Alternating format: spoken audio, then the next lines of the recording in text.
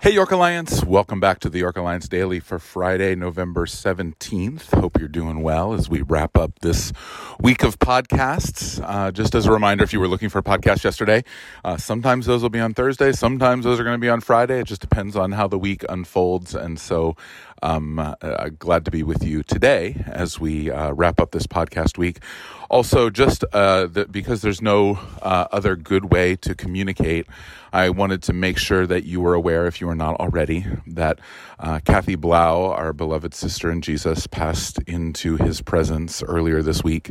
And there's going to be a celebration of life, funeral, and time to be with the family, with Tim, and to be able to remember her on Saturday morning. So that is tomorrow, the 18th, and that's going to begin with a visitation in the morning, I think about 9 o'clock, and then the service itself around 10:30.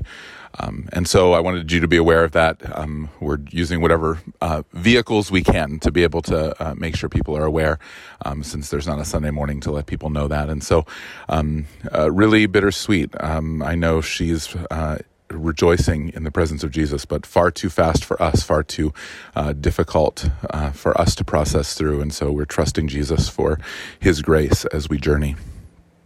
Well, I want to wrap up this week as we've looked at this one specific section of John chapter 14 by zooming out a little bit and looking at the big picture of John chapter 14 and some of what Jesus says specifically after he tells us that we will do even greater things than he did, which is such an odd declaration, but it's the way that we've chosen to talk about the idea of preaching the gospel through our actions. There's lots of different ways we could look at that, but I think Jesus' words from John chapter 14 are a great way to do that.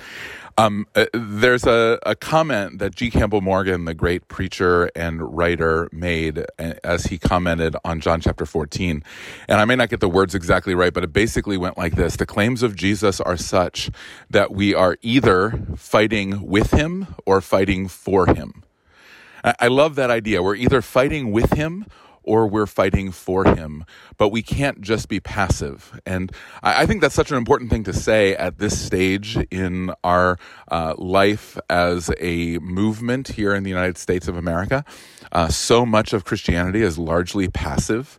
And Morgan, I think, is exactly right. When you look at the claims of Jesus, passivity is not really an option. Boredom is not really an option. Rather, there is either we're fighting with him or we're fighting for him. Those are the options. Those are the two things that could potentially be happening. And of course, we would be saying, let's fight for him. Let's stand on his behalf. And to do that, I think there's a pattern that we see Jesus lay out, and that's what I want to walk us through in John chapter 14. So Jesus begins right after he says, greater things you're going to do than I've even done. He talks about the love that we have for him that motivates our following of his commands. If you love me, you will keep my commandments. Now, why is that important? Well, because for so many of us, we think the other way around. We think that by keeping his commandments, we will somehow generate love for him. But in reality, it doesn't work that way. It's actually out of love for him that we keep his commandments, not we read the Bible or pray or love the world around us or intentionally serve or jump into community and thereby generate love for God. It's exactly the other way around. We, out of love for God, do the things that he's called us to do. That order is important because it's the difference between works and grace. It's the difference between doing the things that Jesus has called us to do out of an overflow of the love that he has for us and doing the things that Jesus has called us to do in order to somehow earn or generate the love that he has for us. It's the dramatic difference that the church has wrestled with throughout its history.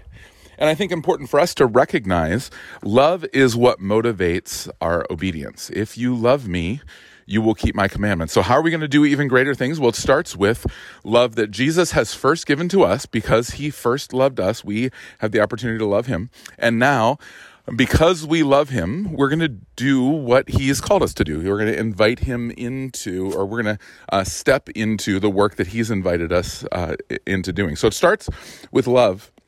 But then that love of God that results in us walking with him, doing the things he called us to do, leads us toward the filling of the Spirit. And so it's right after that Jesus says, I'm going to send to you a helper to come alongside. I'm going to send to you the Holy Spirit to walk with you, to empower you, to lead you into those things. So don't miss the what I maybe is an obvious connection.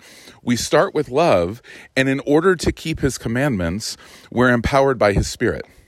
So we're not doing that even in our own strength. We're doing that purely empowered by his Spirit, but we're doing it with intentionality, empowered by his Spirit. And that's the tension that we're constantly trying to walk. The hyper-reform gospel that we looked at a month and a half ago or so says that it just happens.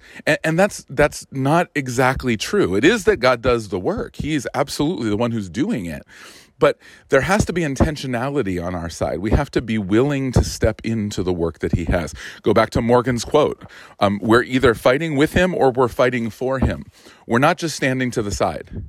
And that idea of fighting for him is intentional. We're going to step into the work that he has for us. We're going to step into the goodness and grace of Jesus. We're going to step into the opportunities that we have to love the world around us, to preach the gospel through action, which is the center of the week that we're looking at this week. We're going to step into those things because of the empowering of the Spirit.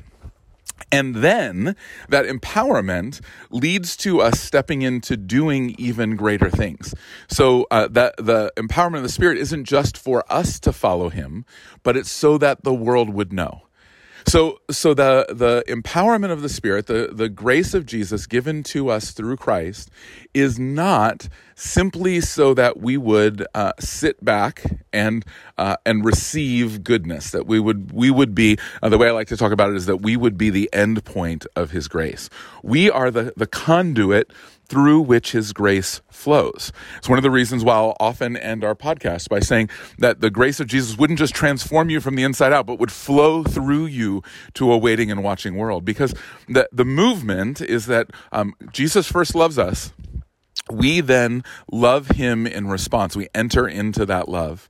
And then after entering into that love, there's this movement of the Holy Spirit into our hearts where he empowers us to follow him, to stay in step with him.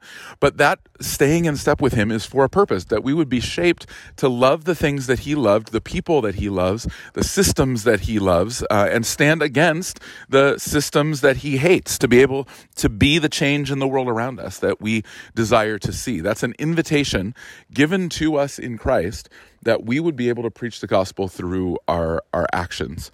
And that bridges us to where we're going to be going this weekend as we recognize the idea that the world is ready, that and there's going to be pushback. There has always been and there will always be. And certainly right now at this moment in time, there is strong pushback at times to the work of Jesus, to following after Jesus. But the world is ready to begin to follow him. There's a seeking, there's a longing, there's a recognition that the project of modernity and all of the smart people who've stepped into governmental systems and socioeconomic systems, they haven't fixed anything. In fact, in a lot of ways, it's worse than it ever has been before.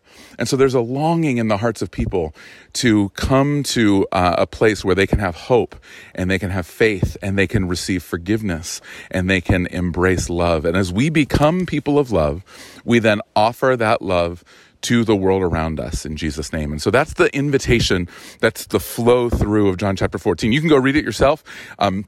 I obviously did a lot of summary. There's a bunch of richness in there, but there's this flow through the love of God to us, the love of God that we have towards him, the empowerment of the Spirit that leads us to follow him, and then the explosion of that empowerment to the world around us, the flow through of Jesus to a waiting and watching world. And so As you wrap up this week, I pray that you would be moving toward a restful Sabbath, a time to be able to be in his presence and to relax in him, to rest in him. And then to come and worship together on Sunday, to be able to rejoice together as we wrap up this practice series, Preaching the Gospel, and begin to move into the holiday season. So may the grace and peace of Jesus be yours. May you sense his Spirit on you, in you, through you, to a waiting and watching world. Have a great rest of the weekend, and I'll look forward to seeing you on Sunday. Grace and peace to you.